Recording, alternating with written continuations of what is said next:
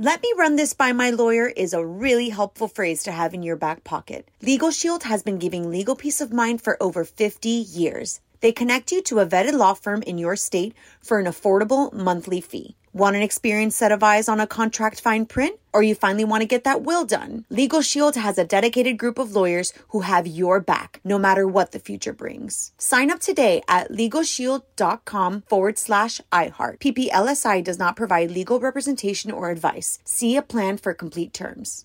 Enjoy all your favorite sports like never before at BetMGM. Signing up and playing is so easy. Simply sign up using code Buckeye and receive up to $1,500 back in bonus bets if you don't win your first bet. When you register with BetMGM, you can get instant access to a variety of parlay selection features, live betting options, and the best daily promotions in the business. And with BetMGM at your fingertips, every play and every game matter more than ever. Place your moneyline, prop, and parlay bets with the king of sportsbooks today. Sign up using code Buckeye and receive up to $1,500 back in bonus bets if you don't win your first bet. That's right, up to $1,500. Again, sign up using code Buckeye and receive up to $1,500 back in bonus bets if you don't win your first bet. BetMGM and GameSense remind you to play responsibly. 21 plus and present in Ohio. Subject to eligibility requirements. Rewards are non-withdrawable bonus bets that expire in 7 days. Gambling problem? Call 1-800-GAMBLER in partnership with MGM Northfield Park. That's 1-800-GAMBLER. This is your moment, your time to shine, your comeback. You're ready for the next step in your career, and you want an education employers respect. So you're not just going back to school, you're coming back with Purdue Global. Backed by Purdue University, one of the nation's most respected public universities, Purdue Global is built for people who bring their life experience into the online classroom. Purdue Global, Purdue's online university for working adults. Start your comeback today at purdueglobal.edu. You're on with Mario Lopez. What's up, y'all? Mario Lopez joining me now on Zoom. 3-time Emmy winner and 8-time SAG winner, my man Alec Baldwin. Welcome to the show, Alec. How you been? I've been good. I've been out here on Long Island with my kids for the summer, our usual summer. But this year they went to camp. They go to camp right down the street at this camp. And I must say, I don't know what to do with myself for like 6 hours of the day. I don't have my kids to chase around my house all day. So that must be a nice. We're having a good summer. Though. We're having a good summer. Yeah, a nice little time out for you and Ilaria. Get the kids go, and you got a lot of them. Congratulations, another baby girl on the way. You are you're unbelievable, my friend. Yeah. I tell people all I have to do now is bend down and put my mouth near my wife's stomach and yell "baby," and we have another baby. Exactly. Just yell the word "baby." Obviously, you believe the more the merrier. How is that dynamic? Because they're all so close in age. You know, when we had 2 and then 3, we thought, okay, that is what it is. But I think you do look back and say, which one would I give back? Yeah. You know what I mean? Like where we ended up is the will of God, and we're happy. We're happy the way things are. That's awesome. A lot of responsibility, but we love kids and we love our kids. Yeah, no, I love kids too. We're working on 4, so we got a way to catch up. How old are yours? 11, 8, and 3. Yeah. Oh my God! So we're due. From 8 to 3. Correct. We went somebody's yacht and you had too many glasses of champagne. What happened there? I know. 8 to 3. You know, we had a little bad luck there for a little bit, and then it just sort of happened. So yeah, we were trying to go back to back, but sometimes Mother Nature has other plans, and it is what it is. But we got really lucky, and feel blessed. They're all healthy right now. But yeah, we're of the same mindset. We love it's all chaotic, but it's fun chaos. It's the best kind. But we're here to talk about your new podcast. My wife and I had the pleasure of joining you and your wife, which we had a really good time. But this one is Ben Steele American, and I love history. I'm a huge fan of history, but I'm not necessarily familiar with this story. So who was Ben Steele? Well, originally, I found a book called Tears in the Darkness, and the team, the husband and wife writing team of Michael and Elizabeth Norman, who I believe even now, still today, are historians. They teach history at NYU. They wrote this book about Ben called Tears in the Darkness and the history of the Bataan Death March, the war in the Philippines. And I tried to option that book a while ago to make it into a film. And then Angelina Jolie got that film Unbroken made from that woman, Laura Hillebrand, who had that huge bestseller, Seabiscuit. And that was kind of a Pacific War drama. And Angelina Jolie directed the film, and that kind of shut us down. We didn't make our film. So a while goes by, and I re-upped the podcast rights. I found my partner, Jan Thompson, who's a professor at a college in the Midwest, and she had recorded hundreds of hours with men and women that were survivors of that lived, who were still alive, veterans of World War II and the Pacific.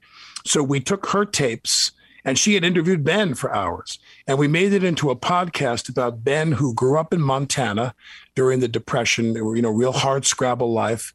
And like a lot of guys, and we have them on tape, talking about how they were dreaming of going to Europe and fighting Hitler, and they were very patriotic. And then they find out when once they've enlisted, that they're going to the Philippines. They were not going to Europe. And so they go to the Philippines, and Pearl Harbor happens. They get captured. The Americans lose the war. MacArthur leaves and abandons Corregidor, and everybody kind of writes off these men. I mean, not, they did it reluctantly, but these men are captured, and they're marched up the Bataan Peninsula. They get to a place called Camp O'Donnell, which was a U.S. facility that they shared with their Philippine allies. And the story goes on and on and on about Ben's unbelievable. I mean, you can't believe this guy and these other men survived this treatment. I mean, after he survives Camp O'Donnell, they realized, for example, that to go on a work detail to build roads in the jungle of the Philippines or railroad tracks or whatever, they're going to get better food. So they sign up for the work detail, and half those guys die from the conditions, malaria, everything. So then Ben gets put in the hold of what they called a slave ship and shipped to Japan. And they take the U.S. prisoners of war to Japan to work in coal mines and work in farming. I mean, he was in prison for, God, it was over 3 years. I think the day count was like 1,300 days or something. Ben was in prison, a prisoner of the Japanese, for so long, and he lived. And while he was there, he would take charcoal from the fires that they would make, and he started to draw. And men that were architects, army architects and engineers, showed him perspectives on how to draw. And the point is, when he came home from the war finally and went home to Montana, he became one of the foremost landscape artists in his community. Wow. And taught art. And he lived to be 90. I think it was 98. I think he died right before his 99th birthday. Ben had a hell of a life, and a full one at that. I love those kind of stories. And you hear those kind of stories, not only are they inspiring, you think, my God, this generation, too, and now I'm sounding like the old guy, get off my lawn, but you have like no right to complain when you hear these sort of stories and the things that people go through and that build such character and strength. It really puts things in perspective, right? We close the show. It's 8 episodes, and we go through episode 8 when finally the American prisoners are freed. And then Ben goes home, and the epilogue is Ben at home, and he gets married. He divorces his first wife and gets married again. I think he's got 3 daughters. And I should have my fact sheet in front of me here for your interview. But the point is that he closes the show and says, he says, nothing could ever bother me again, because I don't complain about anything. I bet. What he's been through, because the circumstances there, the Bataan Death March itself and Camp O'Donnell alone, it just was. You can't even believe these guys survived this. No, that's incredible. That's awesome. And we're very proud of it. We got a great response from veterans. Well, congratulations on that. Yeah, and that's the ultimate tip of the hat from other veterans there. And that's not the only podcast you have. There's also Here's the Thing. My show, my regular interview show. For those not familiar, who have you been talking to lately, Alec?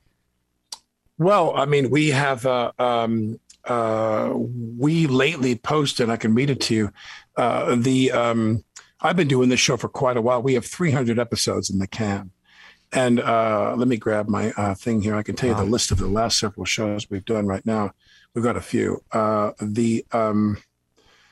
The one we posted now it was with David Sedaris, the writer David Sedaris. Mm-hmm. Yes. Then we do we did Jimmy Burrows, who directed all the Will and Grace shows. Of course, yes.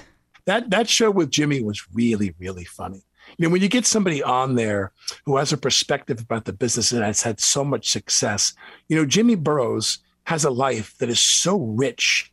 His father was Abe Burrows, who wrote Guys and Dolls, the musical. Oh, wow. And he wrote How to Succeed in Business Without Really Trying. He was a legendary Broadway writer and writer of musicals. And Jimmy tells his story I mean, you just absolutely can't believe his job. Abe Laboriel Jr., who's the drummer for McCartney. You know, I see people out there and I go, wow, I bet you their story's interesting. And Laboriel's father was a famous jazz musician. And Laboriel played with Sting and Clapton. And I said, what was it like for you when McCartney called you 20 years ago and said, I want you to come and be my drummer? And he said, it's the greatest gig in the world. I find people who are out there and I go, I bet you people in the audience would love to hear your story. You know? It's fascinating. I love learning about people. Just the other day, I was interviewing Sigourney Weaver, and I didn't realize her. Did you really? Yes, and her father, just learned, was speaking to her, is the creator of the Today Show and was the original executive producer. I didn't know that. Yes, yeah. You knew that? Yeah, no, I knew that about her, yeah. Yeah. What was his first name again? Pat Weaver? God, I think so. I can't remember to tell you the truth, but I just think it was remember. Pat Weaver. Yeah, he was a big executive. But we have so many people, the range, like Tim Dillon, the comedian, writers on the Vicky Ward, the journalist who covered the Ghislaine Maxwell trial. I mean, we pick people from a wide constellation of jobs, but there are people on there who are favorites of mine. Like, I really, really wanted to interview Carly Simon, and I'm a raging fan of Carly Simon. I love Carly Simon. And as a person, she's such a bright and elegant woman. And she came on and you couldn't believe how much she knows about music, all kinds of music, folk music. And I mean, that was probably one of my favorite interviews I've ever done. Do you have a strategy in getting insightful answers from your guests, or you just basically start off in a conversation and see where it goes? Well, I try to think of two things. One is you're talking to people, for example, like Streisand. If you're talking to Streisand, you've talked to somebody who has either been interviewed 1 million times or has turned down 1 million interviews because she doesn't want to be bothered. Probably both. Probably both. Probably a few decades of both. And you look at them and you think, I always think about what's the billiard break question in my mind. What's the question I ask that opens up all the other questions? That's a great analogy. Kind of get in. I'm going to steal that analogy. Say again? I'm going to steal that analogy. What's the billiard break question? We call it the billiard break. It's what's the question that opens up the whole table. And then the second thing is don't push. Sometimes in the beginning, when I first started, I was kind of steering them. And what I realized was don't push, and they wind up giving it to you on their own. Exactly. If they think they're giving you the story, if they think they're giving you the insight or the self-disclosure, Letterman did my show, and I was so terrified of him because he's such a clever guy. And we're talking, and like 20 minutes into the show, he started to talk about how, the business was making him sick. I mean, just all he did was work. He didn't have a family. He didn't have any kids, in the beginning when he first started. And he really was very, not sappy, but he was really very, very open about how his whole life was just nothing but work. And he turned around one day and said, this isn't working for me. I need to slow down, That's awesome. And kudos, because there's so many, as you know, so many actors that are just good at that. And you're obviously an accomplished, talented actor, but it's a whole other skill set to be comfortable in your own skin, to talk to other people, to interview and to be able to relate. So that very impressive there. Speaking of acting, you got a movie called 97 Minutes that I believe is in the works. Anything you could tell us about that? Well, I always think that there are genres of films, especially at my age now, where there are genres of films where you say to yourself, they're due for another cycle. So, for example, Storm Chaser films. If you said to me, come do a Storm Chaser film, I might go, I don't know what I feel about, movies like Twister and things like that. But the director was a good guy, a really good guy, wrote the script, good crew, good cast. And we went to go do this film. And I think people are going to be ready for a Storm Chaser film when this comes out. It's a really good movie. It's really good. Looking forward to checking that out. And obviously, you're consumed with the kids and the family there. But when you do get a little time off, Alec, how do you like to unwind? What do you do?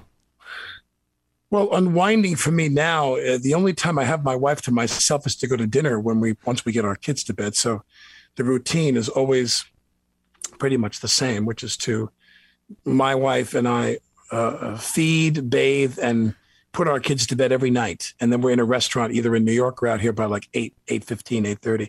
And it's the only time I have my wife to myself, because when my kids are home, they rip my wife limb from limb. I mean, they never, and as you're a father, you realize I'll be in a room with my kids and I'm doing really well. They love me. We're having a great engagement. Everything's great. Everything's perfect until my wife walks in. Exactly. And boom.